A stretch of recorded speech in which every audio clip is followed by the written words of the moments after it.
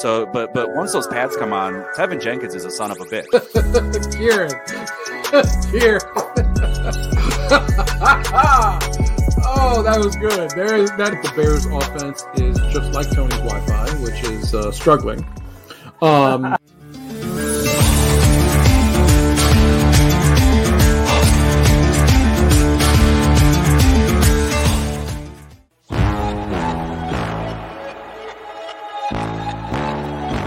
Time to run it all. I wake up. Yeah. I wake up, flex, I'm down that check. No drip, this wet. Time to run it all. And dance to my heart content here in my shed.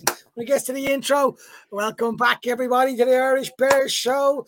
I look like I've lost a little bit of light, but I am still here. I'm still here. 2 weeks to go before what could be considered Christmas Eve, and when Irish Bears show go crazy, watching 20 hours of draft coverage daily, by the sounds of it. I'm joined here by Noel and by Tony. How are you guys both doing? Grand. Absolutely grand. It's, you know what you mean about the song though at the start. I need to try and stop myself. But I dad dance now as well, you see. So that's what happens. I used to be quite the mover, and then I became a father, and then I danced like a dad. Like it's weird. I don't know. So it's a whole set of dancing moves then, Tony, is it? Oh God, I don't move my feet. I just move my hands. Well, if it's any consolation, I have a 3-year-old who literally is embarrassed at me dancing already. So it's dada no. So yeah, I can only say I with you on the dad dance and stuff. So Noel, how's everything going with you? All good. As you say, Ant, we're getting down to 2 weeks now before the draft. It's Jesus, there's a lot that goes into it, and you can't wait for that night now just to get here. And I feel like I've been talking about it so much that the anticipation now just to see what they actually do it's beyond Christmas at this stage, to be honest. Yeah, you know what though? It's not even just like want to get the anticipation level there as well. It's also that point where it's the opposite side of the excitement. It's I'm fed up with everybody kind of moaning and changing, and and I think this is going to happen, and this is going to happen, and you're wrong, and all this kind of stuff. And it's just like, do you know what? Let's just get there. Let it happen, and then we can fight about something else for the next 3 months. Yeah, I think it's that kind of time when people are sitting back going, God, I wonder if I'm right. And me and Tony, we've spoken like this before. It's the desperation for people to be right. I want to shock for everybody out there when it comes to the draft. Other teams are going to get players you like. Other teams in your division are going to get players you like. We're going to get players that we may have not even heard of before, in the sense that weren't anywhere near your mock draft. For me, that's part of the excitement. I've listened to people talk about, is such and such a first rounder, and we'll get into that very shortly. Is such and such a first rounder? And I keep on pointing back to the fact of, I'd love to do stats on first rounders versus third rounders over the last 20 years who've hit more, because I'd say it's closer than people think. Anyway, we're going to move on because this is the subject, the topic we're speaking about. We're in kind of defensive week here in the Irish Bears show. We spoke about the defensive side of the ball yesterday. We're going to do it again today. And it's nice from the intro what we spoke about to speak about. We're going to hopefully speak to Bob, who's a Illinois beat reporter, very shortly. I know he's on a Q&A, but hopefully we get to speak to him about one of our protection conversations around Devon Witherspoon, and really speak about cornerbacks and the importance of where they're going to be, and whether the Bears actually go there at 9. Tony, explain first of all to people who are listening why I said the opportunity is there for a cornerback to be taken at 9 for the Chicago Bears. Well, first and foremost, it's a premier position on a team. We always talk about having to have like big wide receivers and all these offensive weapons and things like that. But just while you're adding these offensive weapons, other teams are as well. And, news alert, guys, we need to stop people from scoring as well as us scoring. So you need to be investing big time in that corner position. And again, it's a position in need. I mean, we were looking at, Jalen Johnson's there, fine. He's been fine since he came in. Kyler Gordon's new, but he's probably just going to be in the slot for most of the time. And then there's questions on the other side at the moment. So if you've got a chance to draft a bona fide top 10 prospect who plays corner, who's probably going to be the top corner in the class, then you do it. I mean, because at the end of the day, that prospect there is a better prospect than Jalen Johnson was. And he's a better prospect than Kyler Gordon was as well. And if you're already happy with what they're doing, then grand. But if you can make that defensive backfield even better, combine that with the safeties that we've got at the moment, you really want to make that a strong. Again, I go back to, we need to score points, absolutely, but we also need to stop people from scoring points, and that becomes a huge part. So yeah, corner is a huge thing, and don't be shocked. Look at the way the draft board falls, and if one of those two top corners is there, Witherspoon for me or Gonzalez, then yeah, you take him. That's the way I'm looking at it. Yeah, no, it's one that's kind of snuck up on people. I'll be completely honest. I really like the idea of both Witherspoon and Gonzalez. I think they're fantastic players. But inside me, I go, that's not kind of what I wanted at 9. What would be your take, first of all, on the cornerback position for the Bears? What's your thought of where we are right now? Because I've seen people look at the likes of Kendall Vildor, Kyler Gordon, JJ, and kind of said, yeah, we're okay there compared to other positions. What do you think right now? Are you in agreement with Tony, or is there another thought you have around the cornerback position? Yeah, no, look, as Tony said, it's a premium position now, and it's an important position. And we have 2 good corners in there, as you say, with Johnson and Kyler Gordon. And if you can bring in, say, Gonzalez, Witherspoon, I think you are really shutting off that position for years to come. You have young players, young, talented players in there who can make plays. And that's massive. We saw what happened to this defense last year in the air and on the ground. And if you can get that defensive back situation sorted, obviously then you look at safety. I think a lot of us love Brisker in there, and Eddie Jackson will be a big question mark going forward. But if you can get 3 cornerbacks boxed off and sorted, I mean, these premium players make big plays in big games that win games. And that's what we need. And that's something then you don't need to worry about. Now, obviously, we need to work on the defensive line. We've done a lot of work on linebackers. But if they do, and I have no issue if they go cornerback. If they see a cornerback on the board at 9 and they think, you know what, makes our team better. This is the best player there for us, and this makes our team better, then go for it. I had no problem with them doing it last year. I was surprised they done it last year. I didn't expect it. I was convinced it'd be offense, and I was completely wrong. But I'm fine with it, because if it's their number 1 guy on the board at the time and it makes this team better in an important position like that, look, go for it. Do what you need to do. I trust this front office and this general manager that they know what they're doing, and that if that's what they want, then that's what they need to do. I think it's an interesting one here from Bronski Bear, who makes a point around Witherspoon, Porter Jr., and Gonzalez. All seem like great picks. Personally, I think Porter Jr. is the most upside. Tony, everyone's been speaking about Witherspoon and Porter, and hopefully, as I said, we get to talk to a beat reporter shortly about Witherspoon. But no one's really been mentioning Porter Jr., which I think is unfair looking at the research I've done on him. He looks a real promising kid. He definitely is someone that will probably go in the first round, if not in the top 20. What's your take on the cornerbacks in this draft? Do you see something that people have also said that, the Bears should hold off on 9 because further down the draft there's good cornerbacks? What's your take on the actual cornerback position for the draft? Yeah, I mean, there is depth at corner. There's no doubt about that. Just before I get going on that, guys, though, I know there's a bunch of folk over on Twitter watching and other places. Come over here, stick your message in the chat, because I genuinely want to know what people are thinking about corner at number 9 as well. So just a side thing there. But yeah, there is depth there, absolutely. There's no doubt about it. But it goes back to the old thing where if you're sitting with a top 10 pick and you want to get a top 10 caliber player, and for me, there's only 2 corners in the class that are top 10 caliber. None against Porter Jr. at all. I think, yeah, he's an absolute bona fide first round pick. But, at number 9 for me personally, no. But absolutely, Witherspoon or Gonzalez would be one of those guys. And again, I think it goes back to the way that, the draft falls on the night. And if it gets to that point at 9 where the Bears have, well, listen, the Bears have needs at defensive line. The Bears have needs at offensive line, and the Bears have needs at cornerback. So really, you could pick any 3 of those positions at 9, whether that's Paris Johnson Jr., whether it's Broderick Jones, whether it's Jalen Carter, whether it's Devon Witherspoon, and you're getting a shit hot player, and that's what you want. And I think what you need to then have a look at then is saying, well, I'm getting a blue chip player, and then you just need to decide at that point, can I still get a good player at one of these positions later on?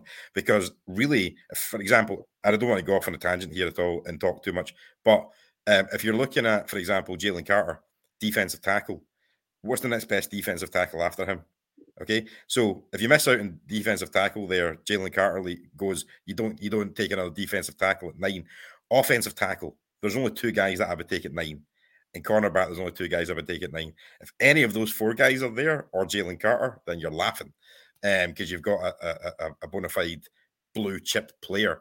But for me, corner drops off. I mean, there is depth, there's no doubt, but we're not picking at 20 this year. We're picking at 9. You want to get the best player at the position. You don't want to just go, oh, well, we'll just wait and get a guy later on and see what happens. But that's just a daft way to play things. You take if you've got a great player, you take a great player there and then.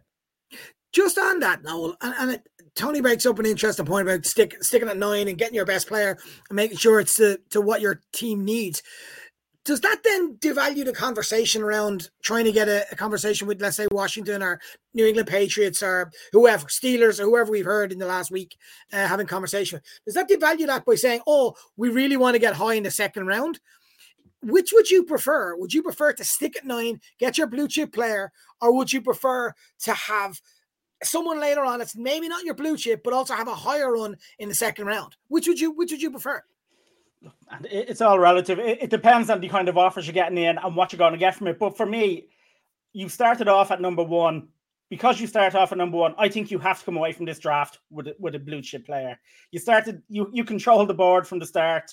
And I do think you need to come away with a blue chip player. Again, if they make the move down, fine. Hopefully they have someone in mind that they think is right and they're building up those picks.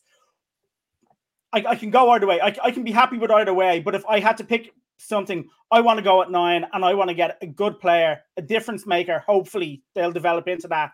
But I want to get that good player because you started so high and because hopefully we're not going to be picking this high all the time, that you go and you take advantage of it now and you get a good player who can come in, hopefully make a difference to defense, offense, wherever, but someone who is a blue chip player there for a number of years to come that you can continue this kind of build around players like that. So for me, either way, I'm fine.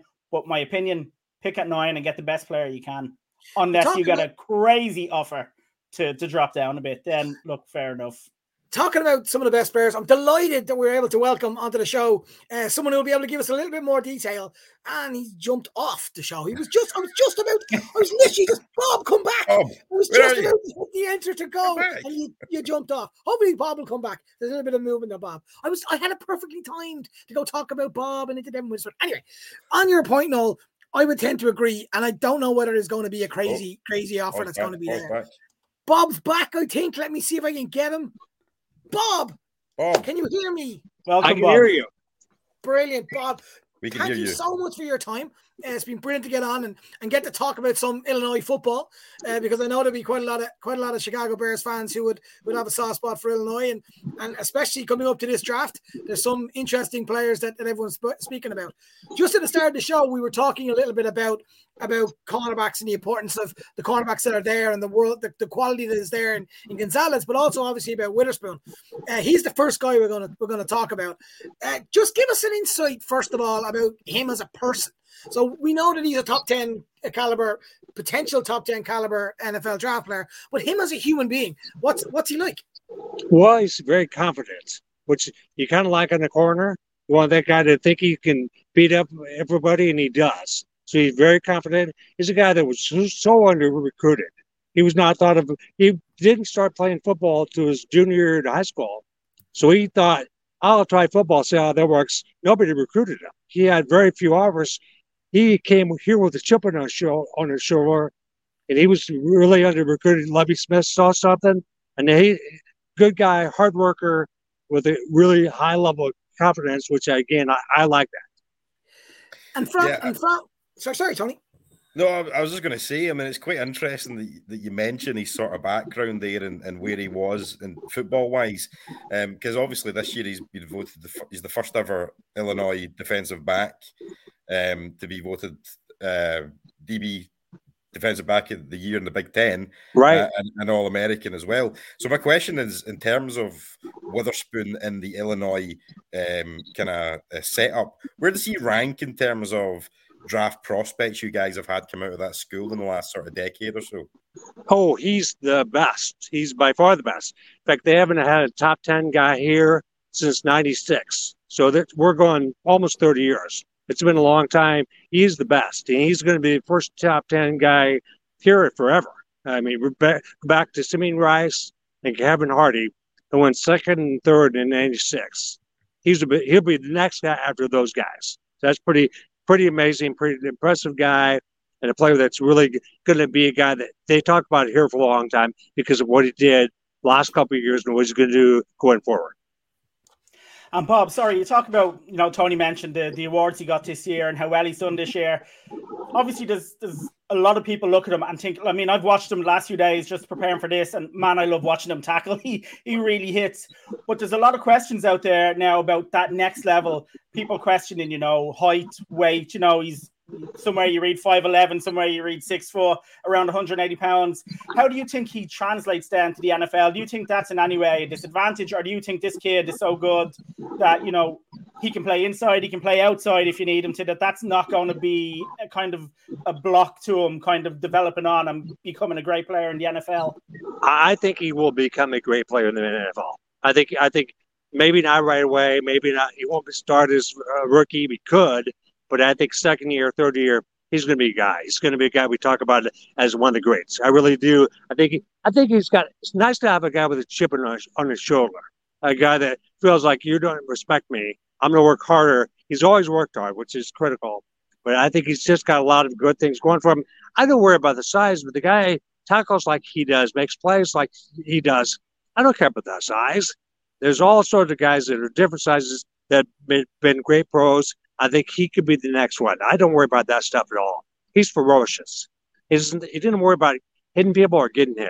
So, plus, again, the confidence level on his part is like, he's like, of course I'm going to be a top 10 pick. It's not like I might be one. It's, I hope I'm one. No, it's I'm going to be one.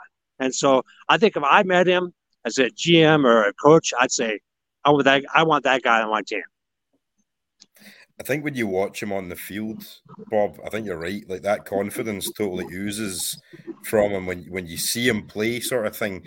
And one of the big aspects of his game, obviously, we talk about the kind of anticipation, that kind of cerebral, being able to guess what's going to happen before it happens, sort of thing, which is great if it can translate. One of the big other aspects that he is that kind of willingness to commit to the big hit and sort of really go hell for leather. Do you think that could be troublesome in the NFL, over committing to a kind of tackle or a player or a target, or do you think coaches can kind of rein that in? And do you think that maybe is going to be part of the kind of transition process for him? Well, he's been well coached here. I think that's clear to me. They've made him a better player. They made him a top 10 pick, but I also think he's got room for growth. Plus, he listens. I think that's critical.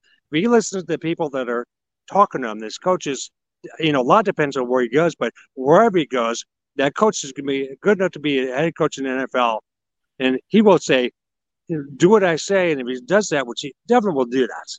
I have no worries about that. He'll adapt. He'll be a lot better year 2, year 3 than year 1. I think that's obvious. But again, I think this guy, he listens. I don't think he'd make the progress he did as a player here, as this under-recruited, nobody wanted him, guy to basically a star. You don't do that without having a great willingness to change what you do, a great willingness to listen to people and do what's best for you. And I think he's got all that plus the confidence level. So I think he's going to be fine that way. I'm not worried about that at all. I really am not. Just before we head on to one of the other two prospects, and anyone that's in the chat, you want to ask Bob any questions, throw it up there and we'll make sure those questions are asked. But Bob, on Witherspoon, it's just something that it always seems to be him versus Gonzalez in this conversation about who's going to be the first cornerback to go there. And obviously, you've seen him week in, week out. We all know, and the lads have spoken about what the positives of him is, and what the real ability that this kid has, and the confidence and the attitude, which, by the way, pops off every bit of his videos. It's fantastic. Right. His reaction to all his hits, his reactions are what I want in a cornerback. I want my cornerback to be disliked by all the other teams. That's what I want my cornerback to be, because that shows off all that you want, because there's an attitude there and he's getting under people's skin. But what is stuff that you would think he has to work on? I know Tony mentioned there about trying to get the big hits, but what is the other elements of his game do you think you need to work on as he heads towards the NFL? Well, he's pretty new to football. He's only played 2 years of high school. He's not one of those guys that's been playing his whole life. He was a basketball player. So the athleticism there is obvious to me, but it's just the experience of playing the position. Every level he climbs. So he was really good in high school, made a lot of plays if you look back at his team. Came to Illinois, early on was more of a special teams guy, then became a player and made a lot of plays. So I think at an NFL level, early on, he may have to learn. And it'll take a little bit, that's why I said rookie year, I don't think he'll necessarily be as good as some of the other players right away, but I think year 2, year 3, once he gets the feel for it, he'll be awesome. So I just think the experience at each level takes some time to get used to. When you have an athlete like him, it makes it a lot easier. One of the guys in the chat, one of our regulars, Rusky Bear, asked a question. Can you name a former or current NFL player that you'd compare him to? If that's possible to do. I'll give you an old school Illinois player. It's a little bit different, but also a Florida guy. And I'm sorry, not Florida guy, but played in Florida. Vontae Davis reminds me of him a little bit. Vontae was a little taller, played a long time ago, but they got some similarities to me, attitude-wise. Just that kind of a I'm better than you attitude. So that goes way back. Vontae played here, was from DC originally, but ended up playing Miami and a bunch of other places.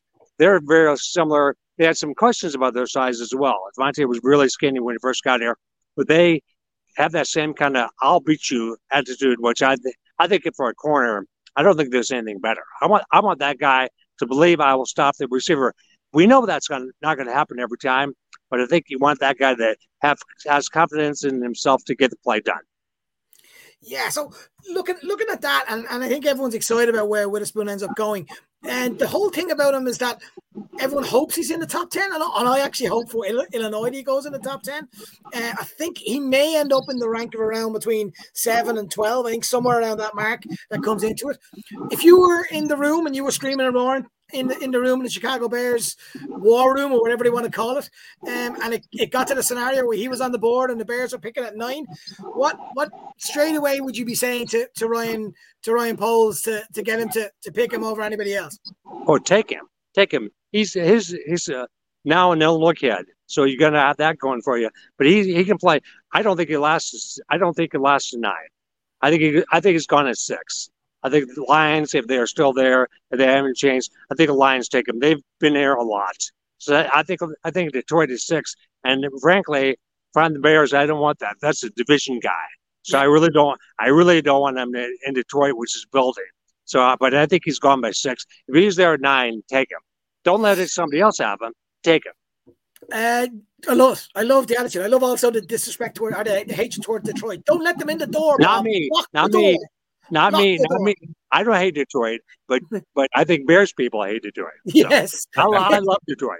We have one of our colleagues on here, Seth, who will be on here, who is the most anti-Detroit person I've ever met. It's quite funny. And moving on to that, and correct me if I'm wrong, but are Sidney and Chase Brown, are they related? They're brothers. They're twin brothers. Tell me about that. Tell me about awesome. Sorry. So did you say they're twin brothers? Oh, identical twin brothers. And when when their hair is the same, you have no idea which one you're talking to. I know now, but initially you had no clue. They could have definitely pulled a parent trap on you. They could have said, "Oh, I'm Sidney." If it was Chase, but they're identical twin brothers. They're great kids, awesome people, and they're going to be really successful at the next level. I have no question about that.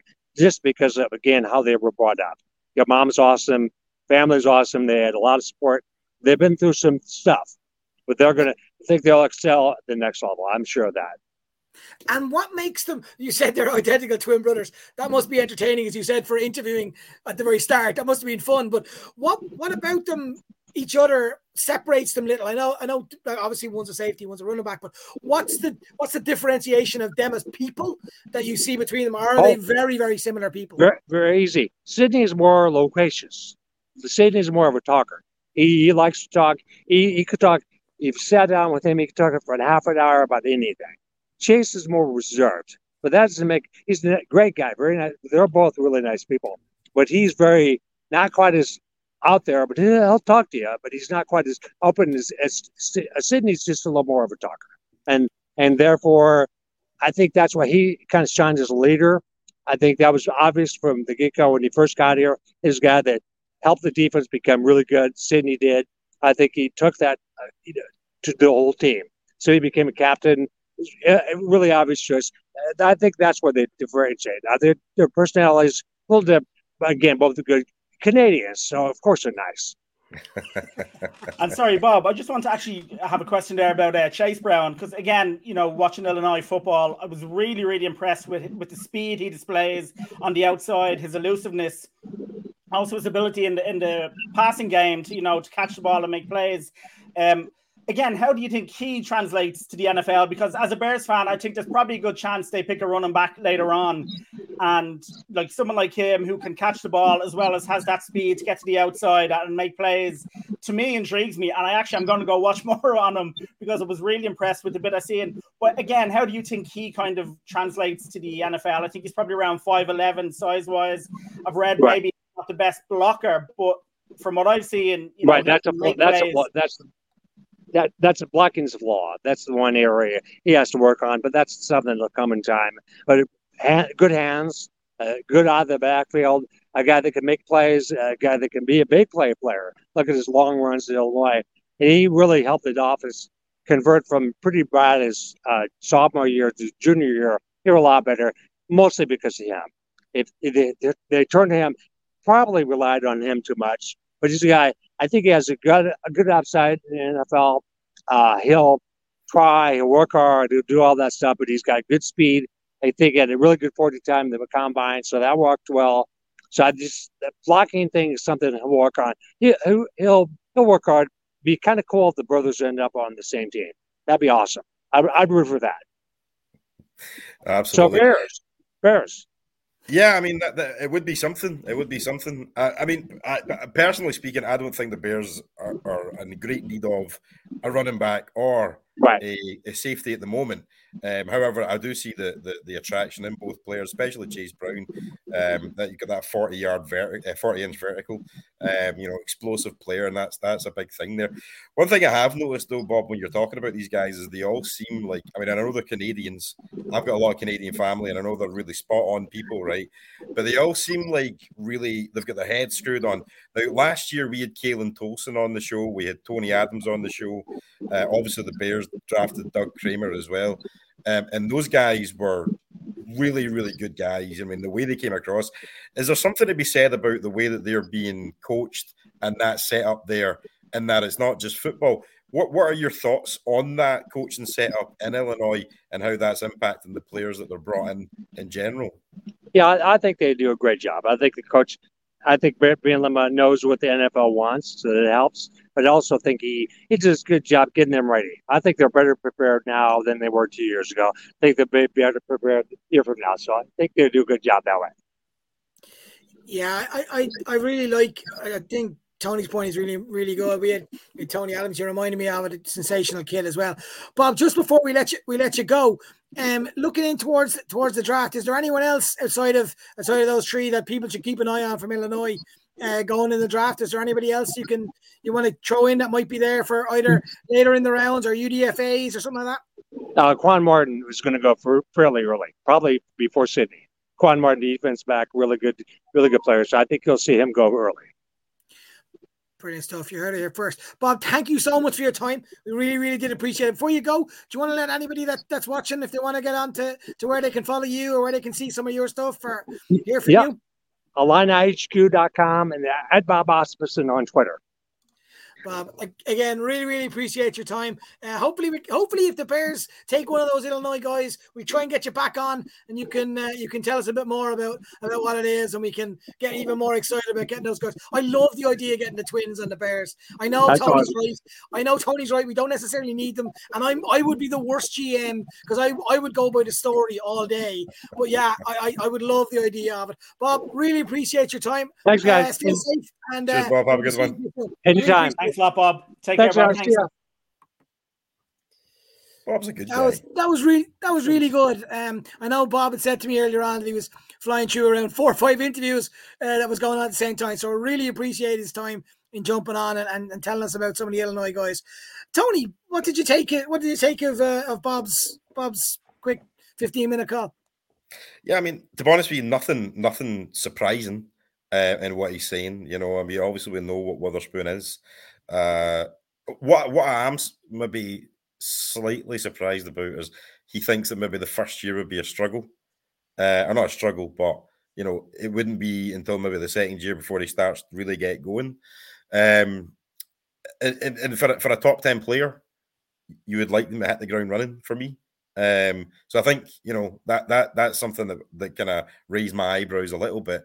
But obviously I can understand the reasons behind it. As I say, I sort of mentioned, you know, overcommitting to tackles and all that kind of stuff. But, you know, if you with a full off season to rein that kind of thing in and advise on it, you know, maybe it works out.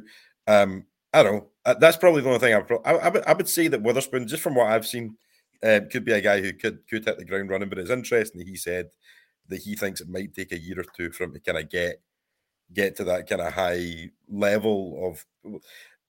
Listen, I'm not saying he's going to come in. He's going to be defensive back of the year. Do you know what I mean? Like, or even rookie of the year. But you know, you just expect a wee bit more in your first year if you're picking a guy at 6, for example. Because I don't think he's going to go past Detroit. We've seen they get rid of Jeff Okudah today.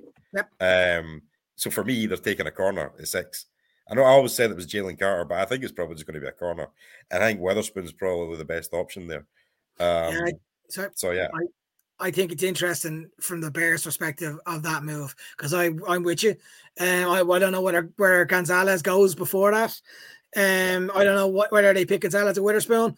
If Detroit do that, then I really think that if Seattle haven't taken Carter, I think Carter might be there at 9, and that becomes a whole different conversation for people as they go. Noel, other than the fact that you were the guy that told me that these guys were brothers, you forgot to tell me they were twins, by the way, which is an amazing add-on. But I'm sold on the twin stuff. That would be so cool. Anyway, what did you take on the conversation, especially because you were interested in the Chase Brown part of it? What did you take on that? Well, the big thing I took was they were twins because I didn't know that. So there we go. No, I mean, obviously the first thing is like Tony said, obviously Bob, you know, not sure if Witherspoon will hit the ground running, which look fair enough. Yeah, Tony's covered that there. In terms of Chase Brown, yeah, I do like him. And I know we said we don't need a running back because we don't, and we definitely don't need one high. But I don't know. I mean, later on, I think the Bears will probably take one because after Foreman and Khalil Herbert. Khalil Herbert, that's it. You know, we have Treston Ebner. He didn't have a great first year. He'll probably get a chance again. But I do think they take a chance on a running back later on. And someone like Brown looks to me like a good running back. Okay, the Bears like their players to be able to block. So that is something, as Bob said, he will need to work on. But he's a guy, you know, the Bears got to run this outside scheme. He's a guy who can get to the outside, and he's extremely elusive and has a lot of speed. And he has that option then of in the pass game. So for me, I think that's kind of an interesting one later on. Now, obviously, it depends where he goes. I've been kind of reading people saying 4th, maybe 5th. Do you take a chance then? Maybe the Bears have, you know, done a couple of trades, have a few extra picks. Maybe he's a player they could look at. So for me, I'd like to kind of look at that and see what that kind of a player. Other than that, as Tony said, you know, pretty much par for the course and what Bob told us and what we pretty much thought about players like Witherspoon and kind of how things are going to go. But I agree with you guys. I don't think he goes past Detroit. I think Detroit are waiting for him there with a net as he comes by. Yeah, Yeah, and yeah. Detroit are getting very chirpy. Their fans are online, which is I like it. I must admit, it's interesting. For me, the Chase Brown one is I'm a regular 400 a day mock draft person, so he always seems to fall to me in a certain time. But I'm with you, Noel. The flag for me is that blocking, and I think that's important for the Bears, obviously. Especially when you've Herbert. Especially when you've got Herbert, who isn't renowned for his blocking. Foreman isn't known massively for blocking either. I think the catching the football and blocking are what we want in our later rounds rather than anything else. And it'll be interesting to see what the Bears do. I disagree with Tony. I think they do take a running back later on, because what I think it ends up being is they get to the point where they want to get confident on Herbert. I don't think they're fully there yet on him. And also they want to have a scenario where they've got a rookie that's got a 4-year deal that goes into it, which goes back to Tony and Kieran's point way back, whereby you always trying to get your running back in so you have them on a rookie deal for as long as possible. It doesn't. They could just go at 9 with Bijan Robinson and have him for 5 years. There we go. No, that's enough of that. Don't encourage anybody with that chat. I'm waiting for the internet to just go. That, like, there's certain. No, listen, I'm not saying we shouldn't take a running back, right? I'm just saying. Oh, no. Yeah. I would take it way. Let's look at the free agency signed. I mean, you get Foreman, who's only, 26? And you've got, who's the other guy? What's his name? Travis Homer. Yeah. He was only 23 or 24 as well. He's on a 2-year deal. I don't know. I think he's going to be more special teams, though, Tony, really, isn't he? You think. You never know. Who knows? Yeah, who knows? I do get your point. I just think that this draft there is some running backs later on that are decent, and that we want to make sure that we get there. I do get you. I'm not talking about first, second, maybe not even third round. I'm saying looking at fourth. Like, my favorite would be. I'm thinking of fourth, fifth, taking a flyer out there. Like, I don't think they're taking one early. There's too many other holes before that. But I think later on in the draft you can find those good players. And again, if we build up a few more picks, if that's what Pauls does again, well, then maybe the option is there to take one later on. Yeah, I think that's in a nutshell. I think the same conversation might be had around wide receiver.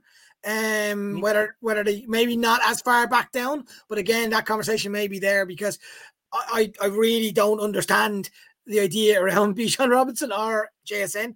I like JSN. I like Bijan Robinson. In fact, I would go as far as to say Bijan Robinson is probably the best player in the draft, potentially. Definitely in the top 5, as in player-wise, but not for what the Bears want to do. And unfortunately, as a running back, it's going to be devalued to go further down. I think he might struggle to get picked later in the teens, if I'm honest. Just on the whole thing around moving towards the next topic that we have, the final topic that we're really kind of spoken about, is around the likes of the obsession with Darnell Wright that seems to have come into it. And everyone seems to now have gone from, we must take PJ Paris Johnson Jr., we must take Carter, we must take this guy, JSN, we must do all this. And now that seems to have rolled around the Darnell Wright. First of all, let's talk about the player. Noel, Tony, I'll let you throw it out to you guys. Darnell Wright, right tackle. He's someone that, first of all, do you rate the kid? Yeah, for me, I think he's a good player. He's a raw player. I wouldn't be taking him first in terms of offensive lineman, first or second, but I think he's a good player. He's obviously big, he's strong, he moves well for a big guy, has a bit of work to do on his footwork, pad level issues that he needs to be working on. So for me, he is a good player, and if you get him later on in the first round, I think he's a player who can develop over time. But I think if you are going for offensive line and you kind of need one, and you need one to start next season, he's probably not that guy for you. And I don't think he goes before, Paris Johnson or Skoronski or someone like that. But I do think he is a good player who potentially has a massive ceiling going down the line. But it just depends. Do you want someone who might take a bit of time to develop, or do you want someone who is more NFL ready to go in next season to, protect Justin Fields and kind of get that O-line going? But yeah, he's a good player, but not for me, not early anyway, not before those guys. Yeah, I'm in the same boat. I like Darnell Wright. I think he's a good player. Do I think he's a top 10 player? No. Do I think there are better tackles in the draft than him? Yes. And it's nothing against him, because he's the kind of guy that I would maybe, if you miss out in your tackles, as I mentioned, the way that the draft board falls at the top of the draft, absolutely is a guy that I would consider taking later on. But again, it's going to be at the top of the second round. He's probably going to be gone by then because he's probably he's a first round pick, but he's not anywhere near the top 10. I don't know where this Darnell Wright things came from recently, because we spoke about him before, and I know our guy that's been on the show before, Berlissimo, he pushed Darnell Wright a lot, and fair play to him as well, because he is a good player. But I mean, he's not a top 10 pick. But the point it's just weird that how some people have spoke about this guy, and he's still been the same player, and then all of a sudden, I don't know who said something or where it came from, but now everyone's like, "Oh no, Darnell Wright needs to be the top 10 pick." It just goes in waves for players, doesn't it? One or two higher profile player or people pick somebody in their mock draft, and then it's just a wave of people suddenly say, and as you say, nothing has changed in the last few weeks or months, but suddenly he's gone from, maybe he's raw, maybe not yet, to Darnell Wright's the guy, and you're like, why? Why take the third just best seems tackle to go in waves when you can take the best? Yeah. Do you know what I mean? Or the best at another position, I don't disagree, and I think a lot of what people have been seeing is stuff along the lines of how he played against Will Anderson. I think that's a good one, but the danger with doing that is you're picking one game, you're picking one moment, and that's a dangerous thing to do when you're picking first round. People latched on as well. Didn't Anderson say he was the toughest player he'd gone up against, and people kind of latch on that. And again, it's one game. Anderson could have had a bad day, or Wright could have just had a really good day. It's well, as you say, Anthony, it's very dangerous to pick one game and use that as your measuring stick. Yeah. But of course, Anderson's going to say that Darnell Wright was the best player because he didn't play well. You know what I mean? It's those are the other side of the conversations. So let's play a little bit of devil's advocate, and let's say that we're coming up to number 9, and Paris Johnson's gone, Broderick Jones is gone, and we're sitting there going, we're at 9. We don't really feel comfortable about taking Darnell Wright at 9. So we're looking to try and trade back. And before anyone goes mad about trading back and all that kind of stuff, I'm just doing it for this argument with Darnell Wright. I'm not saying... You're going to go mad, don't you? You're going to go mad. No, of course they are. Everyone always goes mad at me anyway. I'm going to go mad. Okay, continue. Yeah, you are going to go mad. Let's fight. That's perfectly fine with that. But just for hypothetical reasons, we want Darnell Wright. So Tony was in the room screaming and roaring, and we've all gone, no. Darnell Wright is the player we want to go with, right? So with that in mind, where do you see the conversation going as to who we should go for? Or more importantly, how far back do you think he's there? Tony said that he's going to be gone in the first round. Where in the first round, Tony, do you think is a realistic number for him? Well, bottom third of the first round, I think, for me personally. There's a lot of talk of him being a second round option for a while. I think he's done enough and is good enough to force himself into the first round, and I think it would take in the kind of last 10, 11 picks, something like that. You never know. It's the same every year. There seems to be a couple of players that just sort of push up the draft somehow, and I think a lot of it's to do with hype. But the thing is, the hype is coming from the fans, right? The hype is coming from the reporters. It's not the hype. The GMs they still have their board set up like they've always had it. Might move up and down a little bit, but I just don't see how he could be in the top sort of 15 picks in the draft. I just don't. I can't fathom that personally, and it's nothing against him as a player, because as I say, he is a good right tackle, absolutely. But for me, if you're, for example, sitting at 9. There's going to be so many other better players available at that point. Not necessarily tackles. But again, this goes back to this huge news flash that we keep buzzing up on the screen.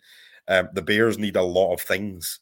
None of this is fixed properly yet. Do you know what I mean? So we still need a tackle. We still need interior offensive linemen, really. We still need a whole D-line pretty much. Do you know what I mean? We need a corner.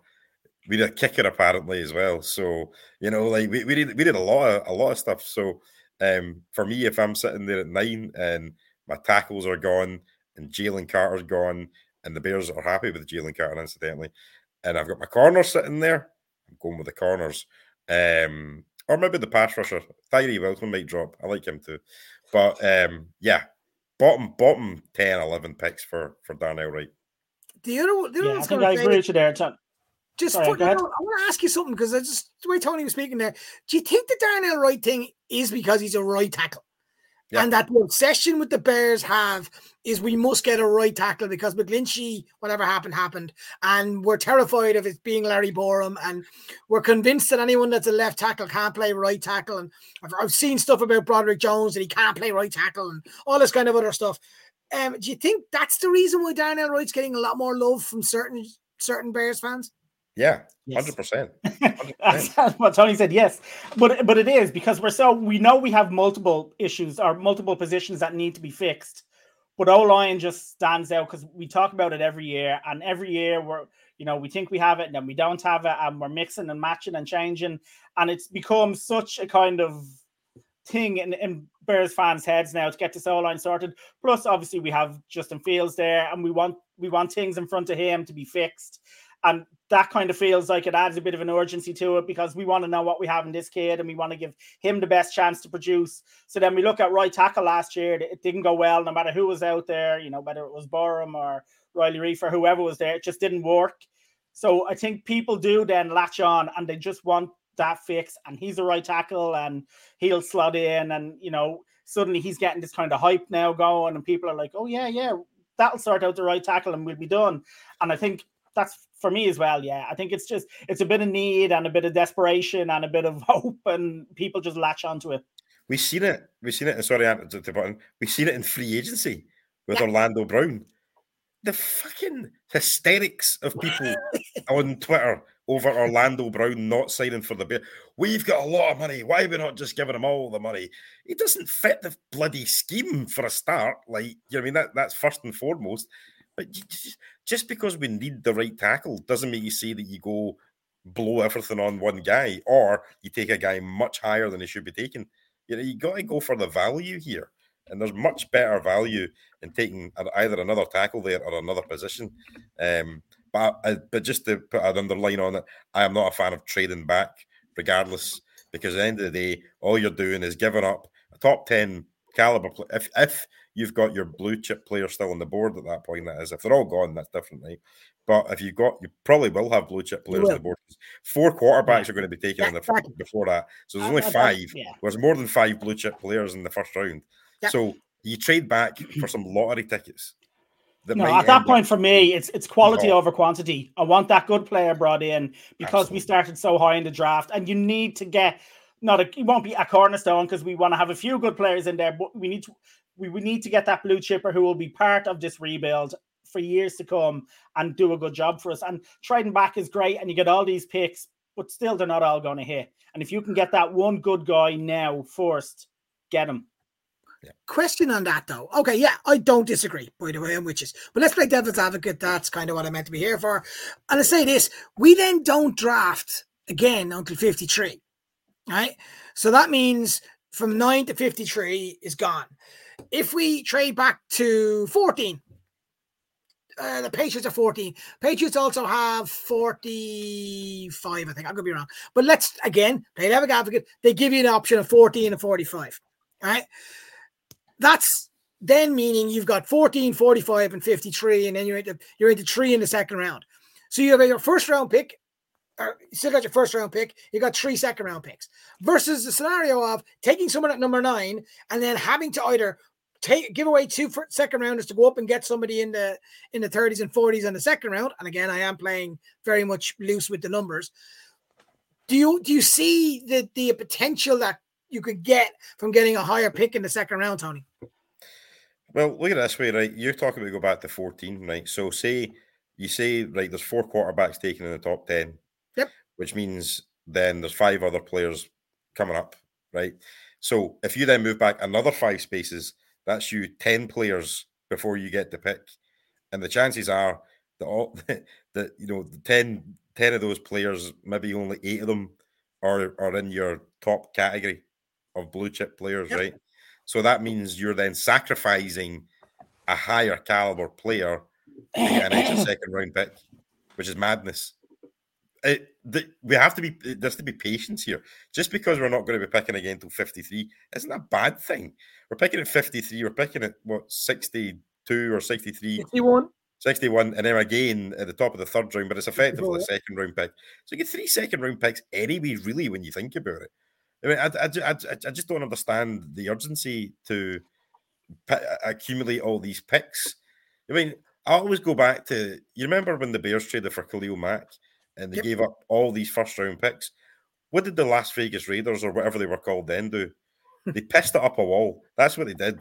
Because every one of those lottery tickets were an absolute waste, because they ended up being later on, or running backs that were taken high or some nonsense like that. Do you know what I mean? It was the Raiders, though, to be fair. Yeah, do you know what I mean? But this is what the point I'm making is that you can end up with all these picks and nothing to show for it, versus having a shit hot player and then having to sit back and then obviously just wait a wee bit longer till you pick again 3 times effectively in the second round, which for me is not a bad thing. And there's nothing wrong with trading up either. No one says that we have to trade up from 53 to 32. Do you know what I mean? You can trade up from 53 into the mid 40s, the high 40s if there's a guy there that you really like. And it doesn't mean you need to give up the world, because the trade value at that point is a lot lower anyway. And who's to say that we don't get rid of players as well? You know, there's an outside possibility there's players on that team that might not be there in the future. You know, I don't want to start getting into names and things like that, but it's definitely something that we know. We spoke to people about, and they've said similar things in the past. Certainly last year, going into the off season, about certain offensive linemen. But yeah, I mean, who knows? Who knows what's going to happen? But for me, you pick the best player that you can get. If your best player's not there, and you're then picking in a second round of players, absolutely trade back, because what difference does it make at that point? But if you can get your best player, then you go for it. And then again, if you need to trade up in the second round, do it. Yeah, just follow up there as well, just because I agree with what Tony's saying, but people need to remember this rebuild isn't a rebuild that has to happen this offseason. This is a rebuild that will be a couple of seasons going, so you don't need to rush certain things now. Take your time and get the right player. Now, again, it will be dependent on the Bears board. If the Bears see things falling in a certain way that allows them to drop down, perfect. But if they see their player there, for me, you take them, because this isn't all getting fixed this offseason. You know, this is a couple of years to get fixed. So you take those blue chip guys there now, if they're available to you, and you build with the right players, and, you know, don't take that lottery of, you get loads of picks and maybe one will hit, maybe one won't. So I agree with what Tony's saying there. And again, it will depend on how the Bears board falls and how other teams ahead. You said it earlier, and some teams may take the players you want, and you just have to work around that. And yeah, that's for me. That's the way it goes as well. Just one of the questions on the chat. And I want to mention on this. He said the late second round is a massive drop in value compared to early second, where first round talent falls out. What I want to say on that is, first of all, thanks for the comment. Second of all is the same conversation goes from number 9 to number 14, 15, 16. So if you're saying that there's a drop from the start of the second round to the end of the second round, you are correct. I would also say there's a drop from number 9 to number 14 to 17. That's just my own personal opinion on that. But I do get the point. Like, it's almost in a conversation where people are looking at Chase Claypool and going, God, should we have done that trade? Or should we have taken 32? I say it again. Chase Claypool is going to surprise a lot of people this coming season. I'm telling you now, I'm very high on what I think he can do.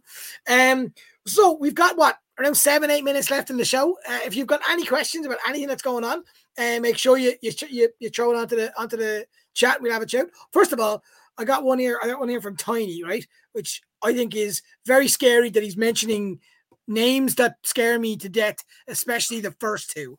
It goes back to the thing I said at the very start, Tiny, around the fact of that I'd love to know what hits on the first round and the third round. We had this conversation yesterday. So many third, fourth, fifth round guys that have been impressive to what they're going to do, and the third rounders have sometimes become better players than the first rounders. Just moving on to kind of the last kind of topic that I want to speak about tonight. We spoke about Darnell Wright and the obsession that people had around him getting him at 9. There seems to be, in my head, a lot more people with opinions that are based on their own mind. PFF, Pro Football Network, all these other draft simulators that are there. What's your take on where you actually think the Bears need to go at 9? So forget about all these new guys that are coming in. Is it right now, if we got to the scenario, what would be your dream pick at number 9 right now? I'll start with Noel. Number 9. I mean, for me, I do want to get either the offensive line or the defensive line sorted. I do like Paris Johnson Jr. I do think it's important. As I said earlier, talking about Justin Fields, I would like to get that line squared off and give him the best chance back there. So if he falls there, I like that. Jalen Carter is one to me that is just, it boggles my mind, because I was a massive Carter fan, obviously, before everything went a bit funny, and who knows, there's been issues then since and whatnot. And I just worry about what may or may not be there off field, and who knows. But for me, I think we're lucky in the fact that our biggest needs seem to be the best position groups in the draft in terms of O-linemen. There's some of the best players are O-line, defensive line, rushers, pass rushers, and tree texters, some good guys there. But I think for me, I like Paris Johnson Jr. I think in terms of a realistic pick at 9, I would like to bring him in. I like how he looks. I think he's a good player. I think he could be a good player going forward in the future. Someone who will be kind of a staple of that O-line for years to come. And for me, I'd like to get that squared off, and I'd probably be looking there if you were available. Tony? I'll be honest with you, I don't have one particular person in mind that I would say that I definitely want this guy. I think there's a lot of guys at that position where if we picked them, I'd be happy. If we pick, like, for example, if Will Anderson fell somehow, amazing. If Jalen Carter's there at 9 and everything's fine with that situation, amazing. If either of the corners are there, amazing. If Paris Johnson Jr. is there or Broderick Jones is there, amazing.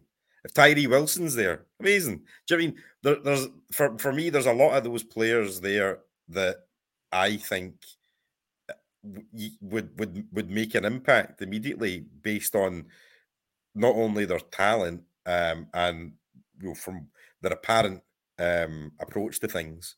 And the Bears are no better than any of us what their apparent approach to things are and their personality, but also the fact that they're all needs as well. Do you know what I mean? So for me, like, there's a lot of different players there that I would be delighted with if we came away with them. Obviously, there's the need there for a 3 technique. Obviously, there's a need there for an offensive line. And so for all, I've made the comment that I would be delighted with anybody, and I would. I think if it came down to it, I believe my philosophical approach to football is that you build from the trenches out. And if you don't have an offensive line and you don't have a defensive line, you're probably not winning games. Okay. So for me, I pick either Paris Johnson Jr., Broderick Jones, or Jalen Carter there. Because, I know Tyree Wilson, edge player, all that kind of thing, but I think we just need a big, dominating guy up the middle. Will Anderson's not going to be there, really. I don't think Tyree Wilson's going to be there. Probably Devon Witherspoon's gone at that point as well. So really, it's going to boil down to 2 offensive tackles and Jalen Carter for me. And it'll be interesting to see what happens if Carter falls. I would love to know what's going on in the mind of the Bears right now, and I would love to know what they've found out by speaking to all these people. Even when it's fascinating, to be honest with you. So yeah, that's where I'm at the moment. I'm probably sticking with the trenches. Yeah, I for me personally, I found this. You've just hit the nail on the head. I'd love to know, and I'm sure everyone out there would love to know how those meetings with Carter went, and not just with the Bears, with everybody else. It's the confidence to which his agent is saying we're not talking to anyone outside the top 10. The confidence that creates makes me think that they're very sure they've got something sewn up, which is a dangerous game or I don't know which one it is. But it's saying this. Let's say we did pick Jalen Carter. Now, let's take it back to the day that we made the first round draft trade. That would mean we got DJ Moore, Jalen Carter, a second round this year, a first round next year, and a second round in 2025. That would mean the Panthers would have to have the quarterback of all time to really come back on that. I think if that works out like that, I think that's sensational. But no one knows with Jalen Carter at the moment. in saying that, if we'd have had that conversation again when the trade was made, I think that was before all the incidents happened, if I'm right. I think so. Maybe if I'm wrong, maybe take a month back from that.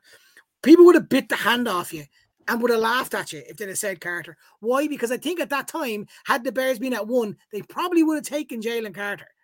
So that's why I think, personally, if Carter's on the board, they run up there and take the deal. After that, I think you're right. I think it is then a case of which one of the top 2 tackles they like. Would they take? Would it be Paris Johnson Jr.? Would it be Broderick Jones? Also, and I mentioned it a little bit earlier on, this right tackle, left tackle bullshit is exactly that for me. You're telling me that Paris Johnson Jr. can't play right tackle, then I'm sorry. What the hell? That's of course he can. Of course he can. And look, there's a scenario where we may end up having, like, let's be honest, we could end up having a O-line of Paris Johnson Jr., even left tackle. You could then have Kevin Jenkins left guard. You would have either Cody Whitehair or maybe someone like a Joe Tippmann, who I really like in the second round. And then you're looking at Nate Davis, who I also rate. And then you've got Braxton Jones as right tackle, or swapping them around. And also, there's still guys that will be drop off, and then we'll get a bit of experience in to work as swing tackles around that.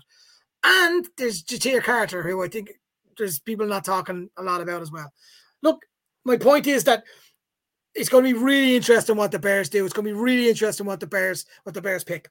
Before we finish up today, because I wanted to see if we can get to an hour, so we're just over the hour. Before I go, lads, do you have any biting topics you want to bring up for a couple of minutes? Are you happy and comfortable and joyous in both Scotland and Ireland at the moment? For me, there's nothing in particular that's grinding my gears at the moment, so to speak. So, no, I think we're just at a point now where we just need to sort of fast forward to the draft day. And see, honestly, it's funny. You're saying that you're talking about that ideal scenario where we could get Carter. Could you imagine getting Carter at 9 after all that trading down? That is a Kevin Costner draft day scenario right there, by the way. We could make a movie out of this, and Ryan Poles will be the lead. If it worked out that way, it'd be fantastic. But let's just wait and see. I'm excited about the sort of run of shows we've got coming up over the next couple of weeks, to be honest with you. I know we're going to have Larry Hawley on Monday. We're going to have the following week, we're going to have Greg Gabriel on as well. And we're going to do a little kind of GM show, which will be an interesting one. And to be honest with you, that guy knows his shit. So it'll be good getting the week of the draft, getting him on to discuss all that kind of stuff and get a real insight as to what's going on that week, because that's going to be a huge one. So just wanted to get that out there and give it a wee pop. Just before we go, I can't let this go without making a comment. Brusky Bear, I love the fact that you're on so much. You make some amazing comments. I think Carter Foss at 9, the Bears trade down. Honestly, I think that's a bigger risk than actually trading for him at 9. If you trade down Carter and Carter turns out to be what everyone says he's going to be, then that's what you're going to be remembered for, as you missed out on him, especially the way the Bears play and how important the 3-tech is. For me personally, if Carter's at 9, you have to take him. You just have to take him. And that's just my opinion. Maybe I'm completely wrong. I'm sorry, Tony. I couldn't not let that go. Get out, man. Get out there. My spidey senses were there. I could see you looking at the comment, and I was like, "Oh, I could see a vein popping out his head." The little vein in the head. There's no hack to butter it up. Noel, do you have any other topics other than the one I just ruined on poor Brusky Bear? No, just that one there. As I say earlier, the Carter one is just fascinating to me. I don't know what's going to happen there. I don't know. You like you're saying, jump on him if he's there at 9. I would have said that, before. Now, I don't know. So I think that's fascinating. As we said, look, me stay at 9. There's probably going to be a blue chipper somewhere in there. But no, to be honest with you, Ant, all I'm looking forward to now is the draft. I just can't wait for it to get going and to see exactly how it all pans out. The only thing I will say is, if folk haven't seen it, watch the newest episode of the Bears 1920, whatever it's called, where they do the back behind the scenes stuff on the trade for DJ Moore. So yeah, always a good watch, and it's good to get an insight into these sort of things. And yeah, so just wanted to point that. Do we think they'll end up on Hard Knocks? Can I have a moan? Hopefully not. Can I have a moan about that? Am I allowed to moan Hard about Knocks? that? No. Go for that. It's the 1920. Right, I'll have more of a Hard Knocks. You go first. Right, 1920 is boring in my opinion. It's just boring. They had such a great opportunity, in my opinion, to really go to town and make it fantastic for the fans. Because I went on live because I wanted to see what happened with DJ Moore, and you almost wanted to be in the room when the call was made, not listen to the call, obviously, but give you the impression you were there. Instead, it was, here's DJ Moore, and like they didn't mention Edmonds at all. They just the lads are walking in and out with their kids, and it seemed to me to be just. I just wanted it to be better, and I'll be honest, I was not very disappointed. That makes it sound like I was crying, but I was disappointed with it because for an organization the size of the Chicago Bears, I just feel, and this has been my bugbear for 2 years, I just feel they don't give the fans enough of an opportunity to jump on board and get positive, because that was positive. Take the way that trade went about, the way that some of the free agents came in, they were positive stories. And instead it was, here they are, and here's Jeff Joniak talking to him for 2 seconds, and now we're going to go to something we think is cool. I just found it boring. That's just my opinion. Sorry. Fair enough. I mean, I like the behind the scenes stuff and kind of what's going on and all that kind of stuff. Again, it could be done better. Absolutely. I mean, what can't be done better in this organization? You know, the list as long as your arm. But I just think it's an interesting insight into what's going on in general. But when you brought up Hard Knocks there, I do not want the Bears any way part of Hard Knocks. It's a distraction. There's too many cameras in the building. I'm just no interested in it. I just think we got on with our game. We got on with playing football and forget about the cameras. It's not necessary. I don't want everybody privy to things that's going on in the Bears. I just want that we concentrate without a distraction and go out there and make that next step. So Hard Knocks can take a run and jump as far as I'm concerned. Polite. Well, very polite. Thought you were going to say something completely different. I'd have backed. I was going to, but I thought I'll rein it in. I'll get proper sweary though if I actually get picked for it. But we'll come back to it then. I'm with you. I also think it's the Jets all day long. It's the Jets all day long. When Karen, I don't know what's going on up there, which is even funnier. But when that eventually happens, then that's where they're going to go. I'd be stunned if it was anywhere else. Lads, really appreciate your time. It's been great chatting to you as always. Tony made a good point. We've got really great shows coming up. Lads, please support the Irish Bears show. Let's get people watching. Let's tell your friends, your cousins, your aunties, your brothers, your sisters, all that kind of stuff. We get loads of really great comments. Make sure you like this show. Hit subscribe if you haven't subscribed. Why haven't you subscribed? Hit subscribe if you want. Follow the lads because it's going to be fun. Because I'm telling you, in 2 weeks' time, you won't want to miss it. When we're picking at 9 and all of us are, whatever time in the morning it is over here, watching the draft. And then it gets to Saturday. And it's the marathon, Noel, isn't it? The marathon, 10, 12 hours of just seeing who the Bears pick at pick number 642. It's great crack. It's amazing how quick it goes, though, because when you're just sitting there talking football with a load of other people who love football, it really does. I've said it to people all. Like, I do the show and it lasts X amount of hours. Like, geez, how do you sit there for that long? It doesn't feel that long, especially when the Bears are picking. And if you're happy with how they're picking, it just seems to fly through. So I can't wait for it. But I'll be getting a good bit of sleep in between now and then just to make sure I'm ready, because I'm not as young as I used to be, you know? No. Probably can't see the grey hair, but it's coming. Look, let's not talk about hair. Why does it always go back to hair? For me, I look forward to it immensely. It's the one time my wife literally, look at you with your lovely, fantastically groomed Head and hair. Shoulders are looking for a new guy sponsor. They won't be Irish Bears sponsoring show me. right here, I like it, Tony. I like it. So everyone, make sure you come over and follow us over there. Make sure you follow all the shows. Go back and watch some of the stuff. Go back and watch some of our draft show from last year if you want to get entertained and see what's coming down the road. Until then, as always, make sure you enjoy it.